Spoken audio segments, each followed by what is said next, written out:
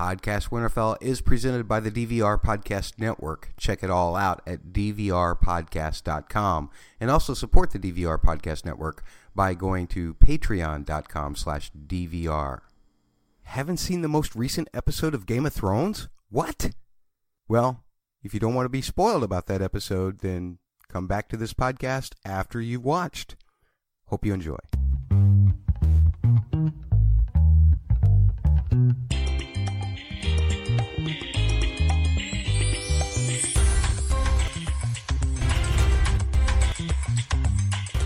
Dedicated to HBO's Game of Thrones and George R.R. Martin's Song of Ice and Fire book series, Matt Murdock. A screenshot of a shadow behind Arya and somebody saying, "It's Serial Pharrell! It's Serial Pharrell!" I jumped on that bandwagon. I loved it, man. I thought, this is great. This is crazy. It's not Serial Pharrell, but this is great. I'm going to retweet this. This is fantastic. Donald, what about you? Any comments on the House of Black and White stuff with Arya? I think it's more questions than anything. I don't think we learned much, and I'm still scratching my head trying to figure out, what is this? Just a funeral home? Is that what this place is? It seems like they were doing mortician work. You're listening to Podcast Winterfell. Clearly, you all didn't listen to my two Arya podcasts. Yeah. Hey, Matt, we listened. We just didn't agree.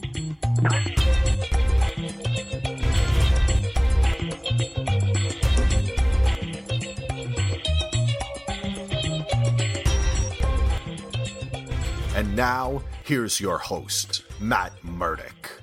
And Donald. Welcome back to Podcast Winterfell. Surprise, surprise. It's me, Matt. I just can't stay away, can I? I can't stay away. And we're giving you continued coverage on Game of Thrones Season 7, Episode 6, Beyond the Wall, written by the showrunners Dave and Dan, and directed by Alan Taylor. And I am joined by none other than the original pair that we're going to do Podcast Winterfell all summer this summer, but neither of us have time to do it, really. I'm joined by Donald at DonaldJR on Twitter. Donald, welcome back, buddy. How you doing? I'm doing great. I think in the text thread, they call this the podcast that was promised. The podcast that was promised. I like that. Speaking of Podcast Winterfell, it is part of the DVR Podcasting Network, and you can find all of the information about that at dvrpodcast.com. You can also support the DVR Podcast Network by becoming a patron on Patreon. Go to patreon.com/DVR. If you have any feedback for the podcast, Axel likes to get a lot of feedback. Tweet at WinterfellPod, or you can email podcastwinterfell@gmail.com, or you can find, and post to the Facebook page, which is facebook.com/podcastwinterfell. You can also follow the DVR Podcast Network Twitter at DVR Podcast. And of course, once again, you can find Donald at DonaldJR or me at Musical Concepts. Donald, does Jaime Lannister look like a model for the kind of shoes that don't require socks? Yes.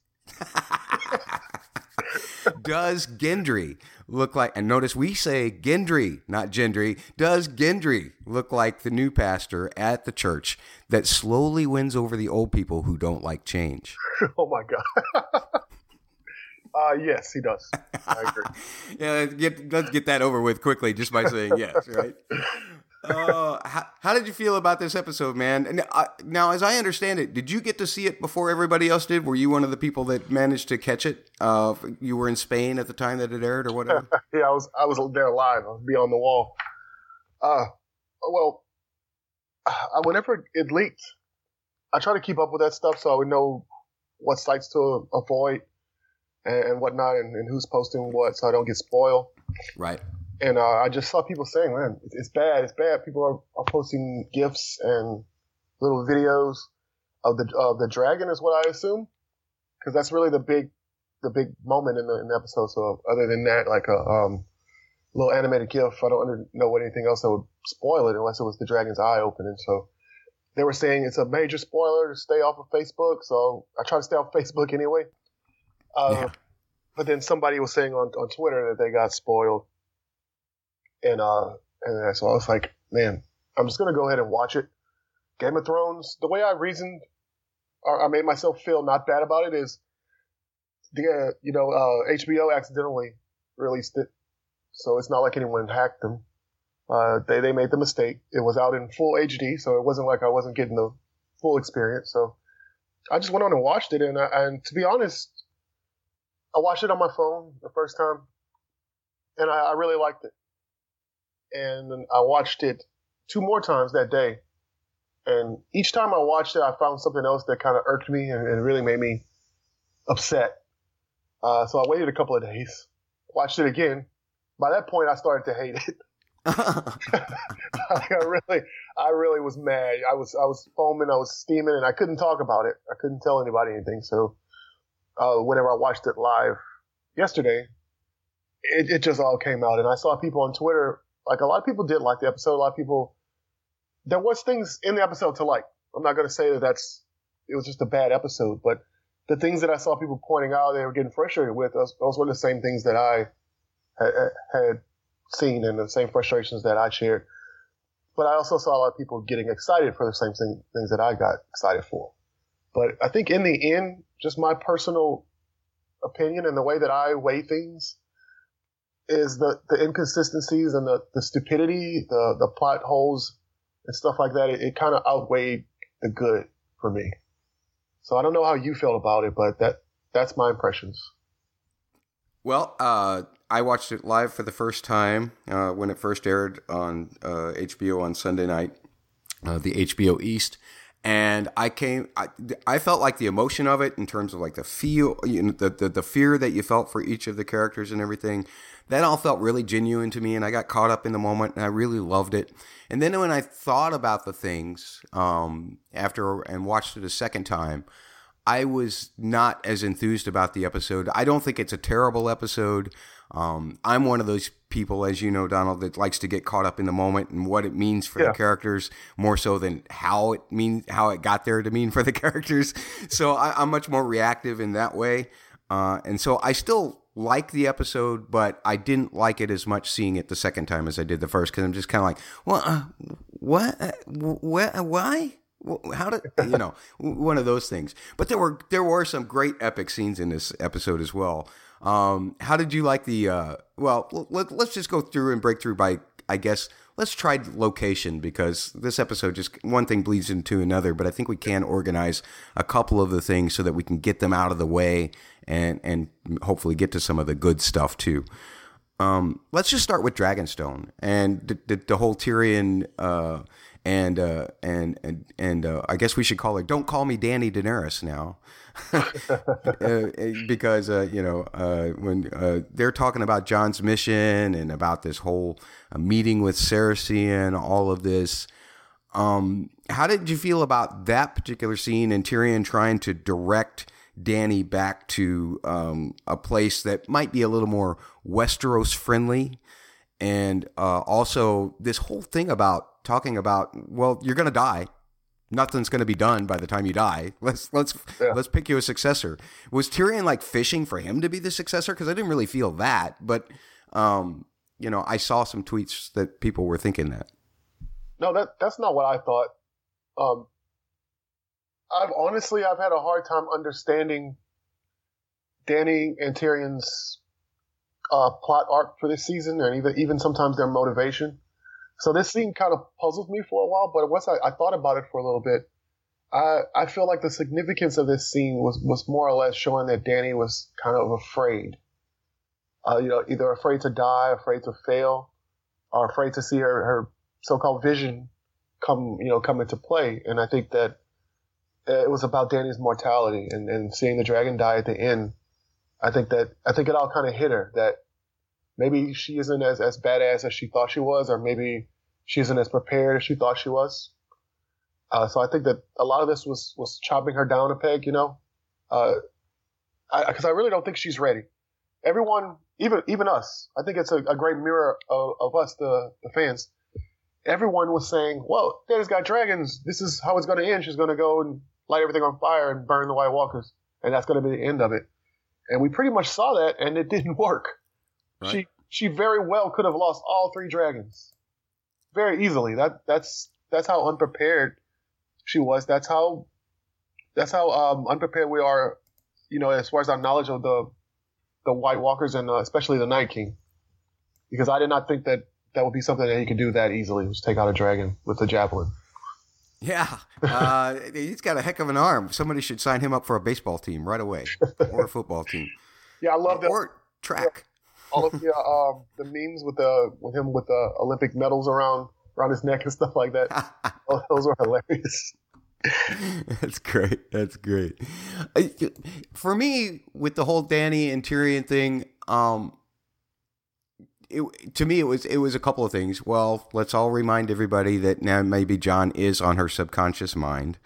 And secondly, I after the conversation that Tyrion had with Varys in the prior episode about you need to get her to listen, I thought that Tyrion made some really good points about, I am thinking like the enemy because that's how I can know to be ready for what they're going to do.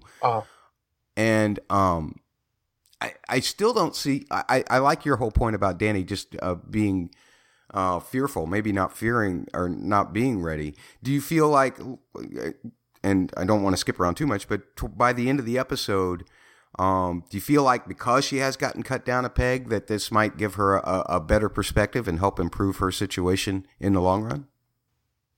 I feel like what needs to improve more than her situation is her mindset, because I feel like every scene that we've had of her for the last 2 seasons has been, I'm going to break the wheel. I'm going to break the wheel.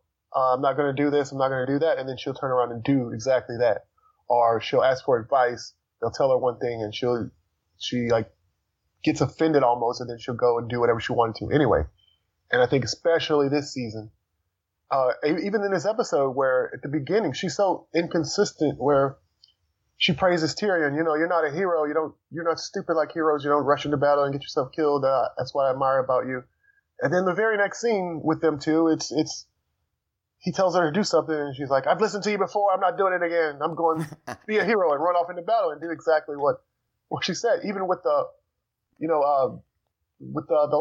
last episode, or maybe that was, the last episode when she burned the Tarleys. Well, I thought that she didn't really give him a chance. I thought Tyrion was right. And, with the mirror of that, when Jon Snow does that, he had to execute people before. I feel like it was more of a tradition and he felt obligated to do it because that's how he was brought up. But with Dany, she's always saying she's going to break the wheel and she's not going to do that. I don't necessarily saw it as a necessity as she said it was. I feel like that's something that she just made up on the fly that had to be done, to strike fear and basically do everything that she said that she wasn't going to do. She always ends up turning around and doing it. So I feel like losing that dragon, if it doesn't snap her into some kind of reality of taking a look at herself and not seeing herself as immortal or unbeatable, then if that doesn't work, then I'll blame it on the writing because everything's set up perfectly for that. Yeah, totally agree.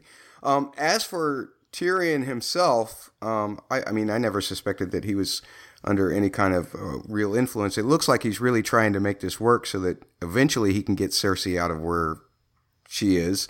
But has he bought into, well, maybe not. I'm sitting here thinking because, he does urge her later on not to go, not to be the hero. You told me that you liked me because I'm not a hero and we're going to be lost totally without you. Again, thinking about that whole long-term thing about what's going to happen after Dany is gone because she has taken so many risks. He talked about all of the arrows at the Blackwater Rush. But is Tyrion maybe not buying into the whole White Walker show the army plan, even though that it seems like everything is now hinging on this? She was the one hope that really these guys had, and he was trying to tell her not to go. Was that an act of selfishness? Was it just self-preservation for her? What do you think? Yeah, I think it was more self-preservation because if I recall correctly, it was his plan, right? Yeah. Which let's face it, it's a dumb plan to start with. It's a really stupid plan to base the end of the season on. But let's not even try to dwell on that negative aspect right now. Let's say it's a great plan. They all believe it's going to work, which Tyrion should know his sister well enough to know that's really stretching. I don't see Cersei even going for that. But let's assume that it does work. I feel like it was everything that he said before. Whenever she was riding the dragon at Highgarden, she could have died there. When that dragon flipped over, Drogon, and flipped over and everything, she was on top of the dragon. Like, imagine if she just hit the ground, then what? And like he said, that's his. He's looking more up to the future because he knows the mortality of man, and he's been through countless wars where people don't have dragons, and he sees how instantly you can die. And it sort of, again, it mirrors the show where I feel like the show used to have stakes. It used to be somebody's going into battle, you don't know if they're going to come out. Everything was dangerous. And now everybody has this plot armor on them because we're down to the main characters, and they don't want to kill anybody off right now. So it's almost like these big epic battles, and no one really dies that matters. So it's almost like Dany's seeing that. It's almost like she's watching the episode. Says, "Oh, well, you know what? No one died this season yet, so I can't die." And she's starting to get a little big-headed, and it's starting to go to her head, and she's starting to see herself as invincible and this big hero. And then another piece of that, which I do believe is the fault of the writers, is that they're forcing this Jon Snow, Dany kind of shipper on us, and I don't think that's earned just yet. I don't think they had enough scenes together. I don't think that the scenes that they had together were meaningful in that type of way, because every scene that they had together was Jon asking for something. Can you help me with this? Can you bend the knee? And he's like, "Oh, we need this. We got to save people. Yeah, can you bend the knee?" And that's back and forth. So I don't see how a bunch of scenes of that would lead them to, be in this, kind of relationship or even have those types of feelings for each other other than just your basic human, "Oh, I think you're pretty and I want to hold your hand." I think you're pretty. I want to hold your hand. And, well, okay, you did keep me from losing a second dragon by showing that act of bravery. That was the only payoff for the end. We'll talk more about that then. Yeah. Let's go. I want to save all of the stuff beyond the wall for last, I think. Let's go to Winterfell. Oh, and what the heck is going on here? Because you and I both love Arya. We've loved Arya from the very beginning. We've been very invested in her in the books and in the show. Uh-huh. And every time that I want to give Arya a break, I find myself just going, what the heck is going on? It almost seems too over the top. And I pointed this out in one of my posts on my blog this last week. It just seems so over the top that it's like it's being done as theater. And I don't know what purpose that would serve. I don't really have any major theory about it that nobody else has about it, except that, Arya and Sansa might be working together in order to try and bring Littlefinger out. But so many of these scenes now are seemingly in private. Maybe they're assuming that there are spies around, even if that were the case, but they're so hurtful. Arya is just being cruel to Sansa, and Sansa's returning the favor. I'm going to admit it. Sansa's like, well, you should be kneeling to me for bringing the veil up here to save Winterfell in the first place. That was a little, it's like they're in a pissing contest, and I don't like that at all. All right.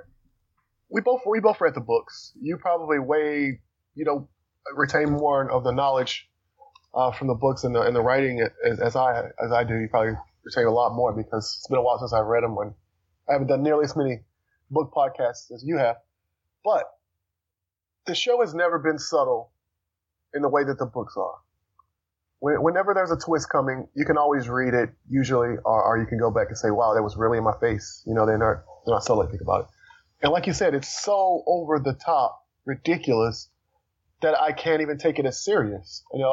I think that they're trying so hard to trick us into thinking one way that they're overdoing it, or it's like you said, it's theater, and they're just doing it for show to trick Littlefinger, which, if that is the case, it's ridiculously over the top. And you don't even need to go that far. You can just confront him and say, "Look, I know what you're trying to do.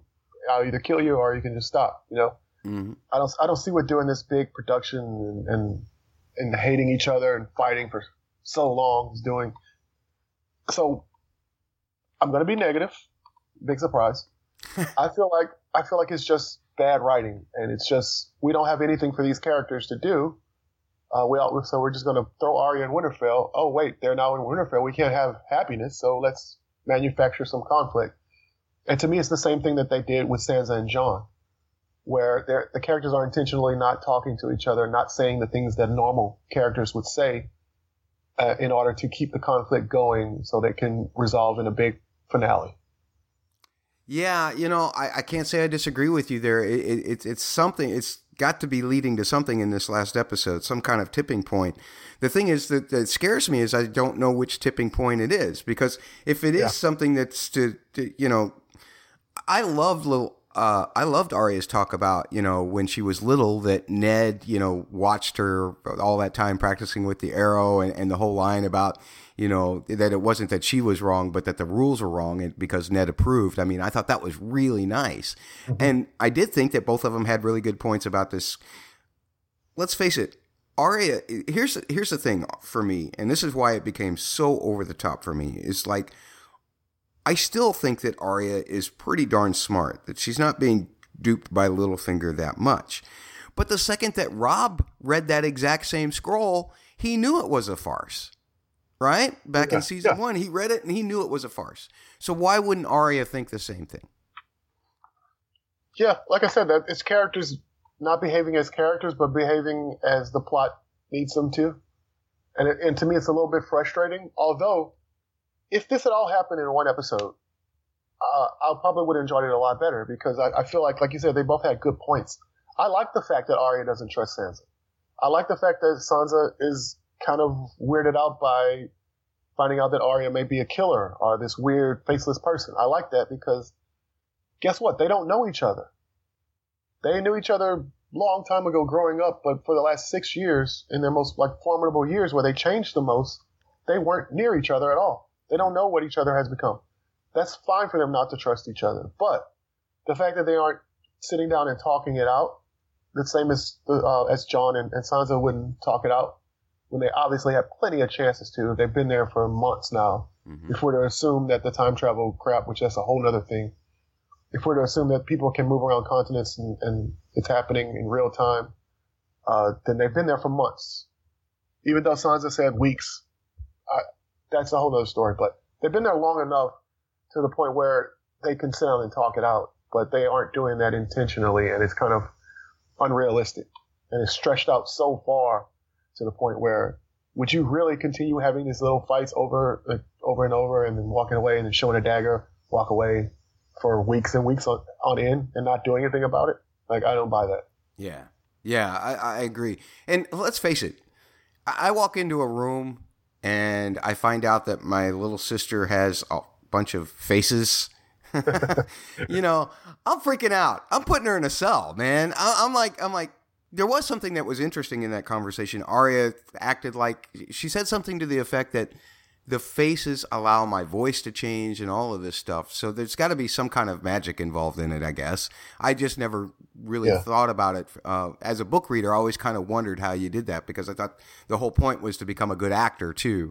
But I don't know. Maybe that there's something magical about that. I found that a little fascinating. But then for Arya to do this whole bit where it's like, I could even become you, and just get really creepy with Sansa. It's like, not creepy enough that she just found a whole bunch of faces in your bag there, and then she just flips the knife over, and hands it to Sansa. Was that just like a total diss? Like, I wouldn't even need this to do what I would do to you, or was it some kind of sign to say, I trust you, that you won't stab me in the back? I don't know. No, I think it was totally it's I can't actually think of the term.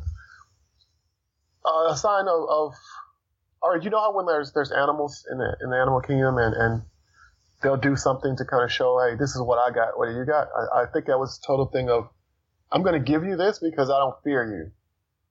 It's nothing you could do with that would hurt me. Mm-hmm. You're no threat to me, pretty much. So she's kind of boasting and bragging, as if to say that, I'm so much above you. You may have gone through your little crap, but guess what? I've been through my crap too, so I'm better than you. Yeah. And it's, for me, it's heartbreaking because in a lot of ways, I wanted these two. I know that they're very different, but I wanted them to find a way to accept each other. But and like I said, if they are just playing this up for Littlefinger, well, he obviously thinks he's winning. Look at what he accomplished in this episode alone. He got Sansa to confront, or to confide in him that she fears Arya. He got a chance to play on those fears. Not only that, but it almost seems to me like Sansa sending Brienne to King's Landing in her place. Well, I think that was kind of smart. If I was Sansa, I wouldn't want to go to King's Landing in Cersei's presence either.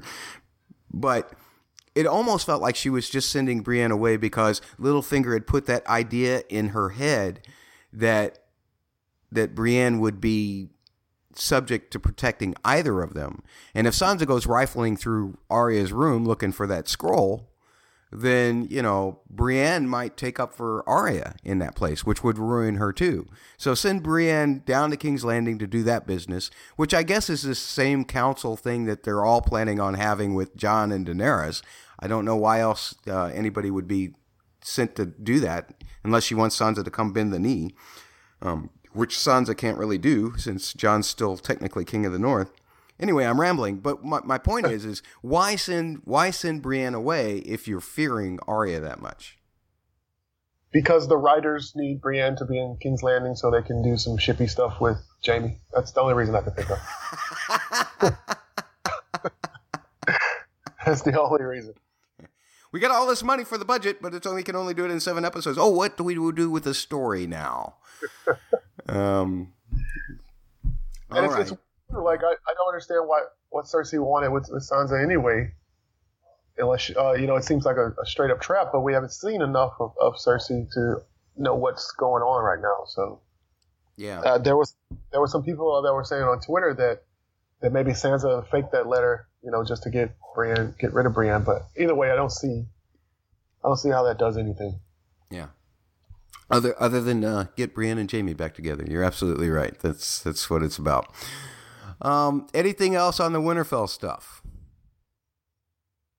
I'm predicting that we're going to see Littlefinger either die or that he's already dead, and we won't know it, and we'll see him talking, and then something will happen, and then Arya will peel off the face, and it'll be her. Oh, you and Axel, man, you guys are just like yeah. We both like that theory. Yeah. Oh, that's cool. That's cool. I have no prediction to make. I'm just sitting here biting my nails, going, "What the heck's going to happen next?" Unless I do have a crazy speculation that they're working together to trap Littlefinger, but there's no nary evidence of it in this episode anyway, except for the fact that it is just so over the top. But good prediction. Folks, if you have your own predictions, send them to podcastwinterfell@gmail.com before this week is over. And let's go to the good stuff. Well, at least some of it was the good stuff, and that's the stuff beyond the wall. I really like the fact that they took the time to set up all of this, to have all of this banner stuff. I mean, I love the fact that Tormund and Jon, when talking about there wasn't a woman wildling within 100 miles, and Tormund said, "Oh, you got to make do with what you want." Both of them were pulling the wool over Gendry's eyes just to get him to laugh, and he didn't get it, and that's why Tormund said he's not very smart. I love that, man. Tormund was a bright, shining star once again in this episode, just like he was last episode as far as the humor goes. Do you think, though, that his talking to Jon about Mance Rayder, do you think that's why Jon said at the end of the episode that he would accept Daenerys as his queen? It did kind of set that up. It gave him a reason to. Honestly, I don't see why they either one of them made such a big deal about it, honestly. Yeah. I don't understand. Even there was nothing that Jon could offer Daenerys, but Daenerys had some things that Jon needed. So I was thinking right from the start that he would just bend the knee in exchange to, for her help in defeating this big threat. Because from the moment we've seen Jon this season, whenever him and Daenerys met, she was always saying, "Hey, come praise me, do this, bend the knee, give me your army, give me your people, give me your time." And all he said was, "Let's save the world, let's save the world, let's save the world." So to me, it wouldn't seem that he would care that much. He should just, I don't know why he put up a big stink in the first place. And then when he wouldn't do it, that seemed to be all that she cared about. And to me, that was kind of inconsistent too, because even when she burned the Tarleys, she didn't give them nearly as much of a chance to kind of plead their case or come around as she did for Jon. So I don't understand what her thinking was with that, but I guess it was just a quick way to move the plot. I mean, like you said, for some reason they cut off 3 episodes this season. I have no idea why. I know they're not short on money. This is the best show on TV, as far as ratings and how many people watch it, how much money they're making off of it and stuff like that. So I don't know. The only thing I could think of was it's a quick way to get to where they need to be to make things more interesting whenever they reveal Jon's true lineage. Yeah, I suppose so. As far as some of the other banter stuff goes, how about the fact that Gendry and Thoros and Beric kind of worked it out with the Hound being the shusher? No more whinging. I like that, honestly. On the first watch, I loved all of the interactions that everyone was having on that walk. On the second watch, I started to notice, hey, they're just kind of pairing up and they're saying stuff, and then one person will stop walking, and then the other person will turn around, and then they'll say something, and then they'll start walking again. And then 2 more people will pair up, and they'll do the exact same thing. Then 2 more people will pair up, and they'll do the exact same thing every time. And I was like, this is kind of dumb. But they're saying cool stuff. They're saying stuff that I want to hear. And I started to think, man, it's starting to feel a little bit like fan fiction. Like it's almost not real. And it may not be the fault of the writers this time. It may be as well, but I don't think it's necessarily 100% the fault of the writers. I think it's because we went so long with these characters apart that we started to get accustomed to that's how the show is. So when everybody has to converge and come together and be in these situations, it almost feels fake, and that may just be just the fault of how the story was set up. Yeah. It may turn out to be the same way in the books, but it just seems so fake at times. But everybody was saying cool stuff, and I liked the interactions. I liked Tormund and the Hound. I thought they were awesome. I'm really liking Beric. I don't know about you, but I like Beric a lot, and it's not really a character that's been that fleshed out in the show, and then even in the books. We may not want to talk about that. Well, I don't know. Yeah, there is a book storyline for Beric and Thoros that obviously isn't going to happen now, but I don't know. I don't know how extensive we should be, because there still could be something with Beric that happens to where he becomes important in a similar way, just with somebody else, right? Yeah, it's still possible. So that's why I won't bring it up. Right. But I like Beric as well. He's become a character that, while I didn't expect him to be quite as blind faith, he's just kind of like, well, I've been brought back 6 times. There must be for some reason.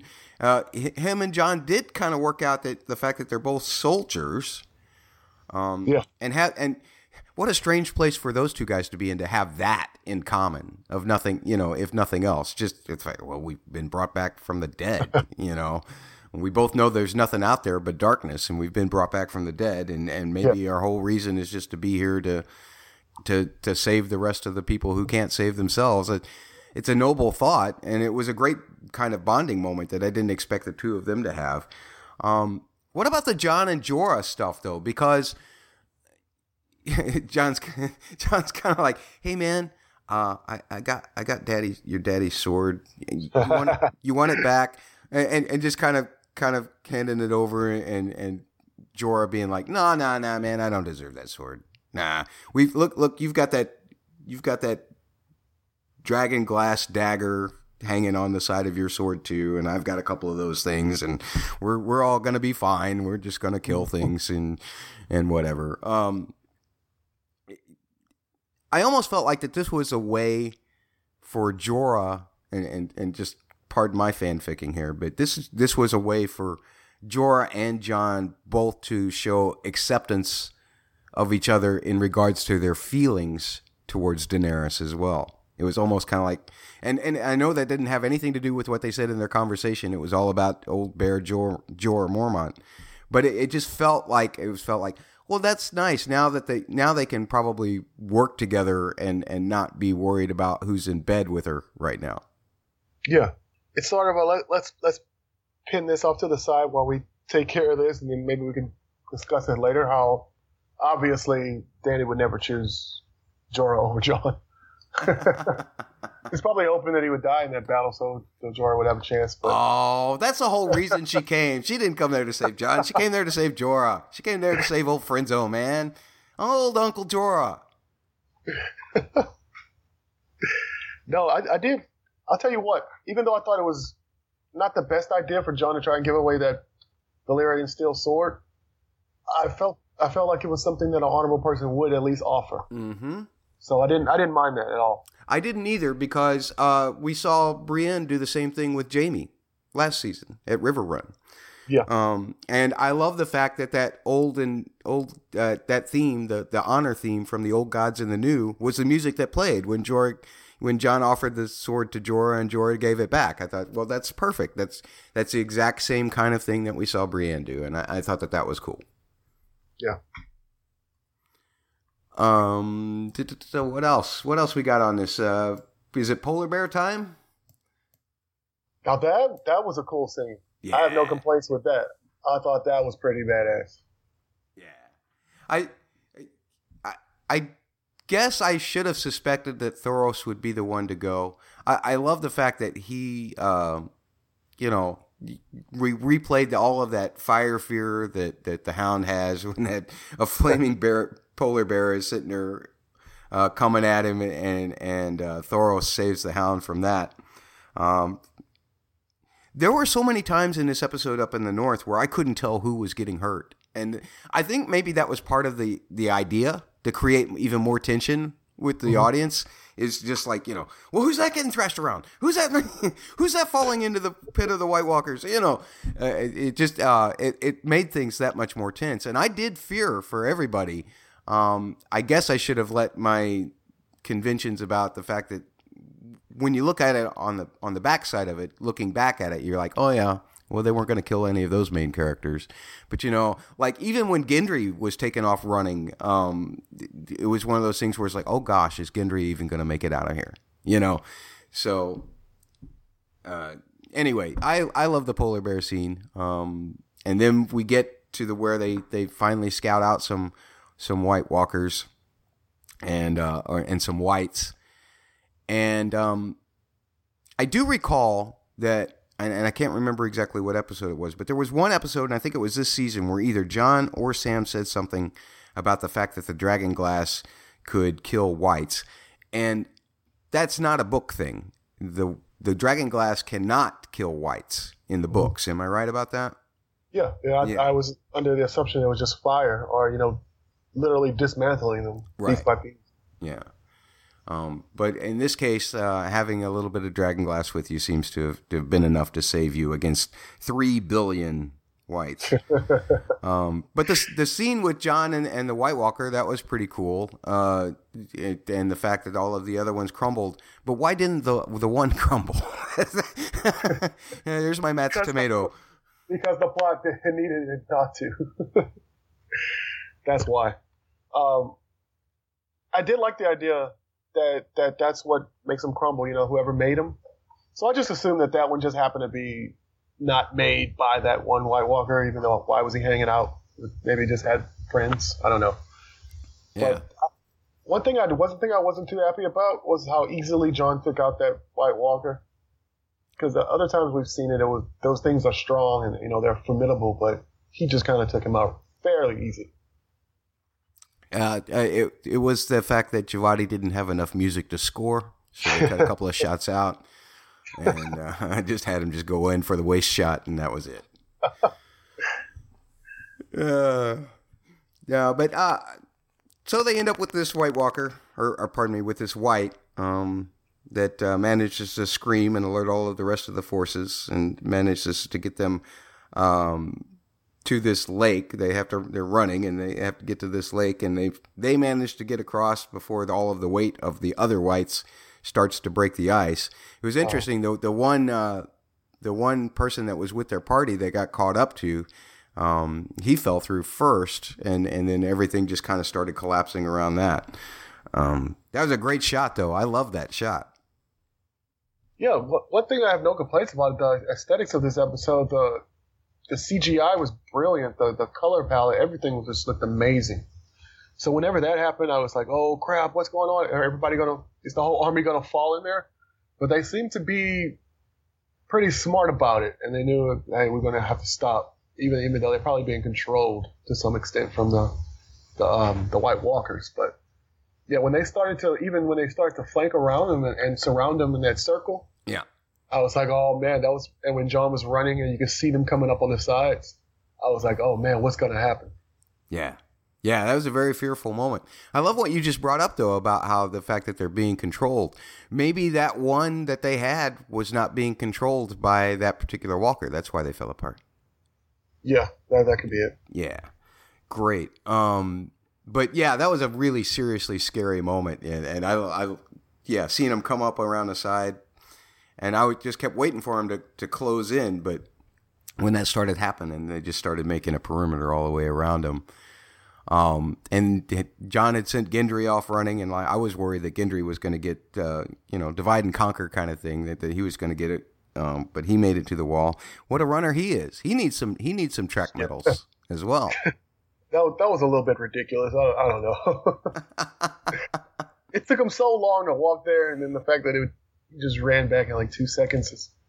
I know they've been playing fast and loose with the whole time thing and the distance, but sometimes you have to show that there's some kind of rules that you set for yourself, to make it a little bit more believable. I agree. There were some changes in the light. I guess they'd spend an overnight, and then of course we have to pour one out for Thoros of Myr. They talked like he froze to death. I would have thought that probably it was more like internal bleeding, because wouldn't the rest of them have froze to death too? What I gathered was it was a little bit of combination of both. Okay, that was the only way I could justify it, because even the Hound said it was the best way to go, and I'm pretty sure bleeding to death isn't necessarily the best way to go. So yeah. He was probably already weakened because of the wounds, and then that just made him more susceptible to exposure. Yeah, that's fair enough. That's fair enough. Another Matt's tomato squashed. That's good. There was so much of that was just so tense, though, and nothing is really happening. That's one of the things that I really liked about this particular episode, was how the tension remained even when something wasn't really happening. And it was heartbreaking for me to see Beric have to light up Thoros and go give him away, or burn him away. But naturally, it had to be done. Jon knew what had to be done, and that was terrible for me. Thoros was never a major character in this show, but he was always a really enjoyable character for me. So I felt bad for it. Yeah, I think the bigger implications is like even what they said is that Priest isn't there to bring him back again. So now he's on his last life. Yeah, absolutely. When Beric goes this time, that's it. So we have to assume that it's possible for any of them, right? Because if Melisandre's gone back to Volantis, is that where she said she was going? Now Thoros is gone. I don't know if there's any other Red Priests in Westeros that could help them. Yeah, but we still don't know if that's just a certain thing for per person. Can she just bring anybody back, or is it just Beric and Jon that were chosen for that? So that's true. That's another thing that's kind of bothering me, and I feel like in the books it'll probably be a little more fleshed out, but we don't seem to have a real reason why Jon brought back. What significance? What changed? What was the significance of bringing him back? What made him special? We still don't really know that yet. Right. Yeah, other than Melisandre just calling him the prince that was promised, and that's about all that we know. And who knows what that means. Yeah. It's one of those weird things, because you've got another potential Azor Ahai running around, and Beric Dondarrion, he's even doing the flaming sword thing, which I can't figure out how he makes that work, but oh well, Yeah. It's just Westeros, man. The magic has a plan. The sword lights up when it needs to.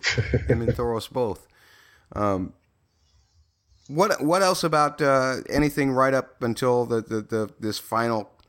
The rock that the Hound threw. I mean, I saw a Facebook post or something that says, Thoros of Myr dies. Well, that wasn't it. It was like a dragon dies, Jon nearly dies, and all this stuff, all because the Hound can't stop acting like a 10-year-old. Yeah, well, I understand why that scene happened, because they needed a reason for them to show that it was frozen over so they could attack.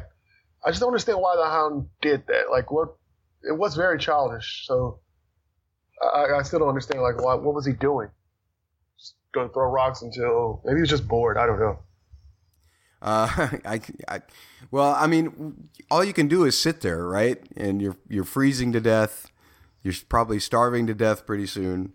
Might as well get a couple pot shots in while you can. Yeah. I guess is what he was thinking.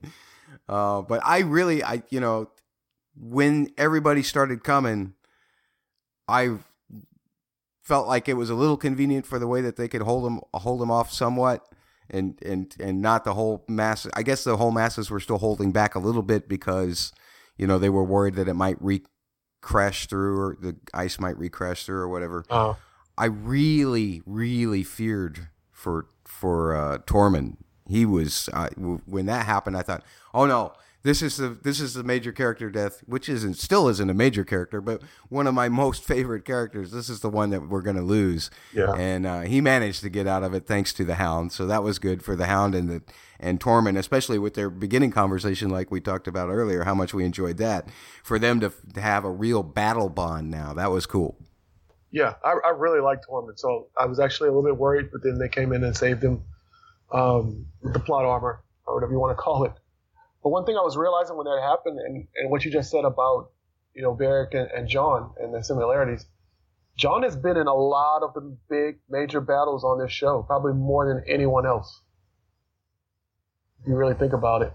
Yeah, he was at the Wall. He was at, of course, the Battle of the Bastards. Hardhome. And then this Hardhome and this one, yeah.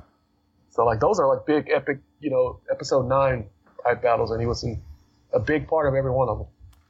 Yeah, he's the guy that causes the storm.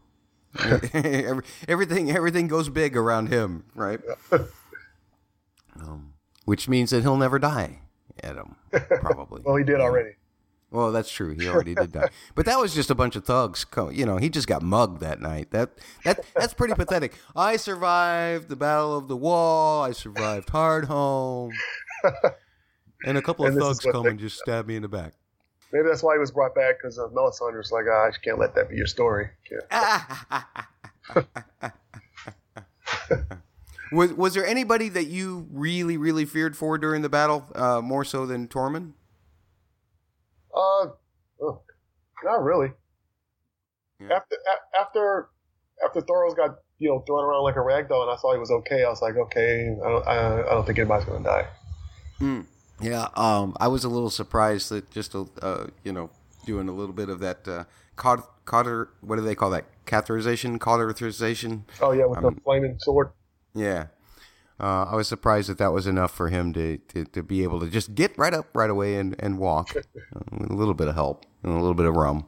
You always got to have a little bit of rum. But, when Dany came in and started just tearing him up, like we all suspected that might happen,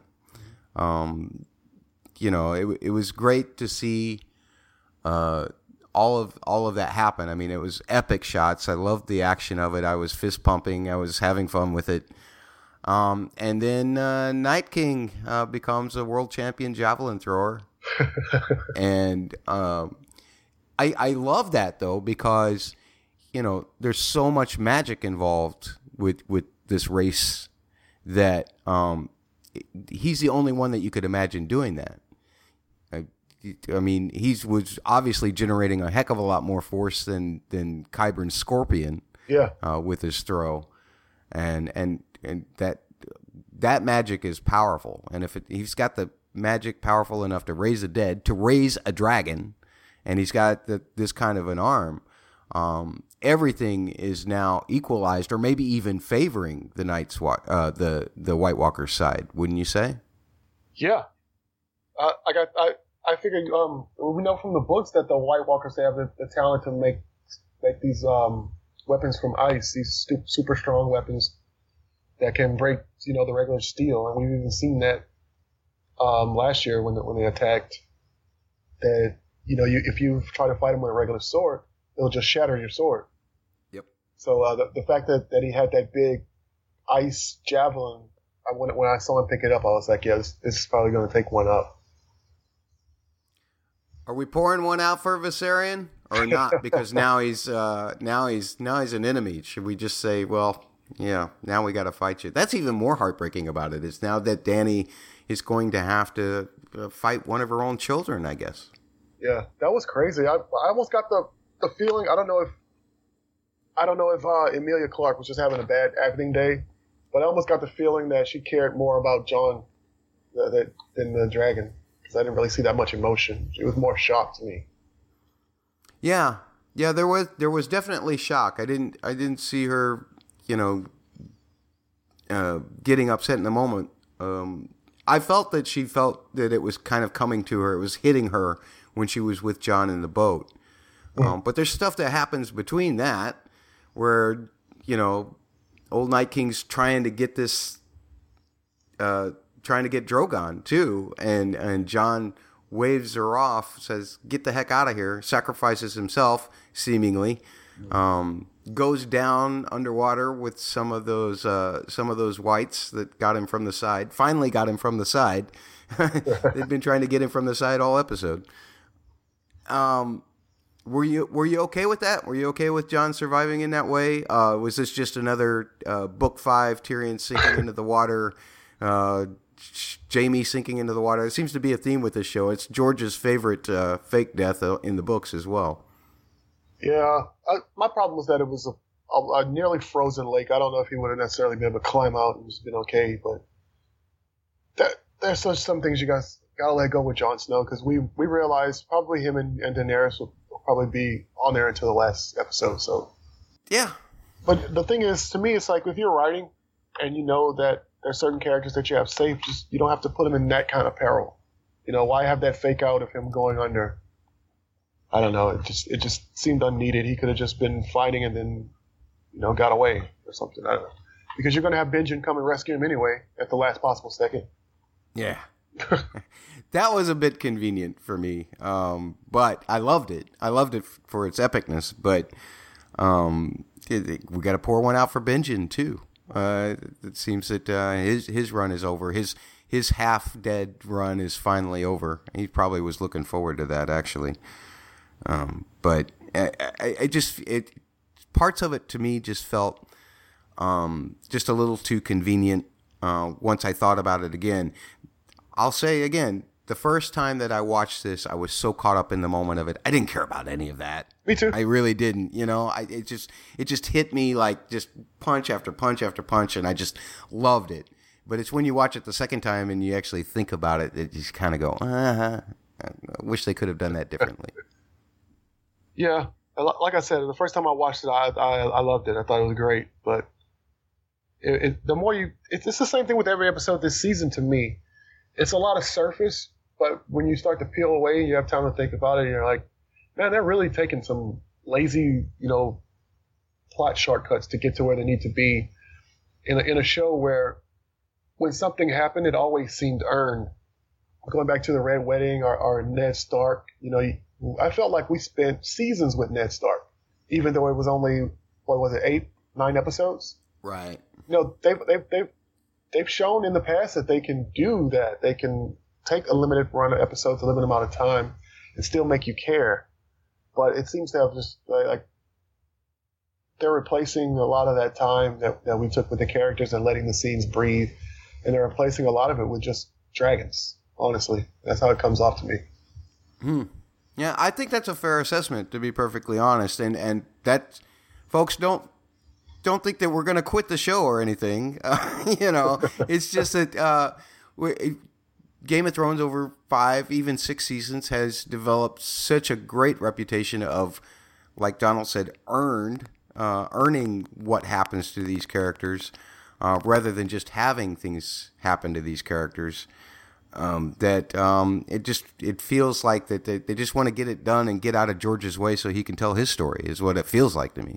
Yeah, and there's a couple of theories that I have as to why. Mostly, I think that Dave and Dan are just kind of tired and they're burnt out. That's why they ask for less episodes. And I know for a fact they have plenty of money. If they wanted to ask for 12 episodes, they'd get it. So I didn't understand, cutting it to 7 and then possibly 6 next year. Right. I didn't understand that. I think they probably just burnt out. And then also, some of the best seasons of the show, they had the books there as guidelines, like full books. And now I think they just have bullet points. So what it seems like we're getting now is Game of Thrones Cliff Notes. That's how I feel. I personally don't mind like the passage of time thing or anything like that, but I do feel like it's just kind of like now it's kind of like I've always felt like that. Well, I felt like in season 6 they had specific bullet points from George, right? And they could find a way to work towards those bullet points.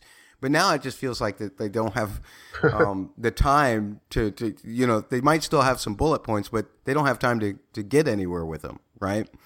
And as far as the 7 episodes and the 6 episodes, I actually in the beginning felt blessed because I felt like they were only going to do 7 seasons total, which would have only been 70 episodes total. And instead now we're getting 73 episodes total.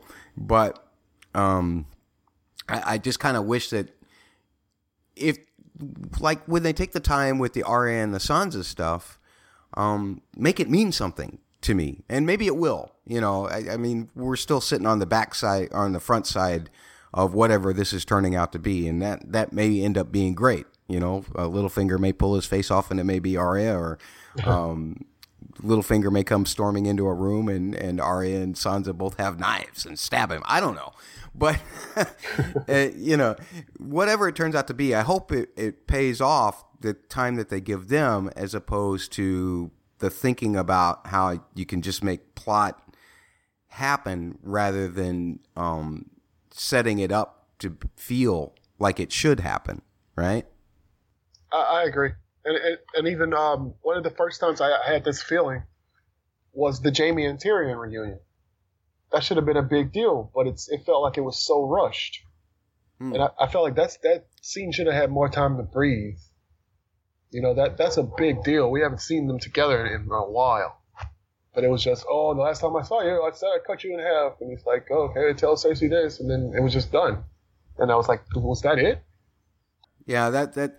Now, I have to admit that when they first saw each other, I mean, I did feel emotion with that particular scene, but you're right. It would have been better off if we'd have figured out that they either did work all of their shit out or they decided not to work all of their shit out. It's one of those things where I feel like there wasn't enough time spent to where Tyrion can go back to Dany and say, oh, pardon me, Daenerys, don't say Dany, Matt. Tyrion can go back to Daenerys and say, I honestly feel like Jaime will help us here, or that Jaime can go to Cersei. Well, I honestly believe that Tyrion's intentions are real here. We know that Cersei is, from the moment that Jaime brought the whole thing up and she already knew about it, she's plotting some way to create some kind of trap or at least some kind of linchpin that will keep her in place as long as possible. She even mentioned that to Jaime in last week's episode. So it just feels like that scene, we needed to get all of the emotion out on the table between those two brothers before we can trust what either of them are saying past that scene, right? Yeah. And that makes sense. And I assume that they're headed to King's Landing now with that White, so we may get a longer scene with them next week. I hope so. What else about this episode, Donald? What did I miss? What do you want to talk about? Just the implications now that we have a dragon. I guess he lost a lot of his army, but it seems like a pretty fair trade. Do you think that was his whole plan? Because a lot of people are saying he seemed prepared. He had those javelins, the chains that seem to come out of nowhere. He had those already. So my theory has always been that the Night King is a green seer as well, because he was created by the children. So it's a reasonable assumption that he has some of their powers. Yeah, I think that's a perfectly good explanation. I've seen a lot of things on Twitter about Bran wearing the same clothes as the Night King, and I'm like, well, all the White Walkers wear that kind of garb, But on the other hand, if he has, and that's why it's great that you bring that up. Now that I think about it, the whole reason that he could see Bran when Bran was doing his visions thing in the tree is because he is also a green seer. It makes perfect sense. Even when Bran was walking into the different ravens, the Night King suddenly looks up and then they all disperse. Yep. So there's definitely something there, which I feel like would give him more character. Because as of now, I think the big problem with having this huge enemy that honestly haven't even said a word in 7 years. The real problem with that is that you can get into the black and white, good versus evil, and that can be kind of boring. And if you don't know the motivations behind your enemy, and you can't have that conflict where you can almost sympathize with them, which I think is another strong point that has always been good with Game of Thrones, is that a lot of times there'll be a battle going on, and you don't really know which side to root for, because you kind of follow both characters. They're sort of playing in between that good and evil on both sides, so you don't really know who to root for, and it leaves you conflicted, and it just adds to the enjoyment. But with the White Walkers, right now all we really have is, oh man, they look so cool. There's really nothing else to go on. We don't know why they're doing what they're doing. We can guess maybe they're just mad, because they got turned into whatever they are. But other than that, what are their ultimate plans? What are they hoping to do? Totally agreed. I know that a lot of people out there, myself included, there was a little bit, at least as far as their origin story goes, there's a little bit of sympathy you can have for the White Walkers, but it doesn't do anything to explain their motivation now, unless it's just that the Children of the Forest just made these as war machines and they're just out of control, and that doesn't seem very fun. Yeah, you might as well be fighting robots for all that. But yeah, I want to know a little bit more about him. Maybe I don't think that this is the same Night King from the books, but even that character, whether that story is just true or not, that's a really detailed and kind of great backstory for behind. Yeah. And it made him feel almost a little bit more human, I guess, in a way.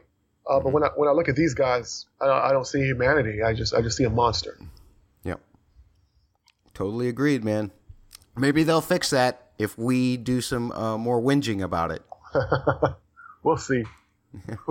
So I guess we could probably wrap it up in a bit, but I did have a question now. Do you think that he's going to use that dragon to fly over the wall?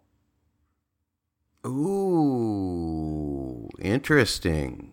Because we still have the problem of, they've been marching for 4 years now, and we still have the problem of how they're going to get past the wall, and that wasn't addressed in this episode at all. That's true. And let's assume, just for the sake of my not bold prediction, that Bran's mark will disable the wall magic enough for them to use that in that way. Because I still feel like that there's like some kind of barrier around the wall, the magic barrier around the wall. That's why Benjen said he could never go that far. But now that Bran's on the other side, will this allow them to pass with all of that stuff on the other side? Hey, 20 whites on the back of the dragon, over the dragon. Hey, 20 more whites over the... And he's just like ferrying them back and forth. Or, now here's another interesting question. Because I talked about this in an episode I did a while back on the Ice Dragon. But the Ice Dragon breathed cold, right? Mm-hmm. Do we have a white dragon that still breathes fire? Could it melt through the wall? That's what I was wondering. Because a lot of people are saying, now we have an Ice Dragon. But every other instance that we've seen, him bring somebody or something back from the dead, it was really just reanimated flesh. Right. And it didn't really change it except for the baby, and there is some kind of correlation between the two because he touched the baby and he also touched the dragon. Whereas at Hardhome, he just lifted his hands and the corpses kind of just rose up. That's true. That is true. And I hadn't considered that at all. Yeah, so which would you prefer? That it was an ice dragon or that it was just a white dragon? I would love an ice dragon. If it breathes like cold or a blue flame or something like that. I think that would be really cool. But if it's just a reanimated dragon, then it's just more of the same. Yeah, true enough. True enough. Anything else? Give me a rating for the episode. For me, I'm going to probably go about a 7.5. If you'd have talked to me right after I first watched the episode, I'd have probably been more like a 9.5. But further consideration has brought it down for me. How about you? I said this on Twitter, but and I might have changed it a little bit, but I can rate this episode in two different ways. As far as implications and the battle, I'll give it an 8.5 out of 10. But if I had to rate it on just pure writing, it'll probably go down to a 6 out of 10. Mm-hmm. That sounds fair enough to me. So our whinging is over. But if you want to whinge to us about anything we said on this podcast, feel free to contact me at Musical Concepts on Twitter. Donald is at DonaldJR on Twitter. Of course, follow at WinterfellPod on Twitter. Don't forget, send your emails to podcastwinterfell@gmail.com or look at the Facebook page. That's facebook.com/podcastwinterfell. And you can find the podcast at dvrpodcast.com. And don't forget our Patreon page. That is patreon.com/DVR. Did I say all that right? I think so. All right. Donald, thanks for joining me, buddy. Have a good one. You too, man.